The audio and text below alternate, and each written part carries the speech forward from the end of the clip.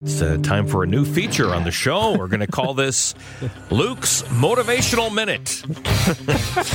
Luke Foster now in training, trying to get his life in gear and shape. Yeah. And you've hired yourself a personal trainer. Yeah. How's that going? It's going well so far. I've gone to the gym, and I'm seeing all these like young kids. Well, not kids, like 20 years younger than me anyway. Yeah. Uh-huh. And they're all wearing these like muscle shirts and are ripped and stuff. I'm still sore from going to the gym 2 days ago. And that's just opening the door to go in. Exactly. That's all it was. You opened the door and you went, God, I think I pulled something. Ouch.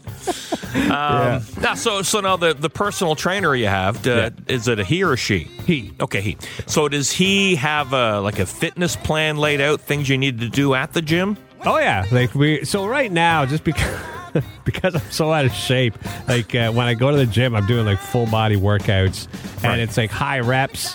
Mm-hmm. So I only do a couple sets, but like 15 reps each set. Okay.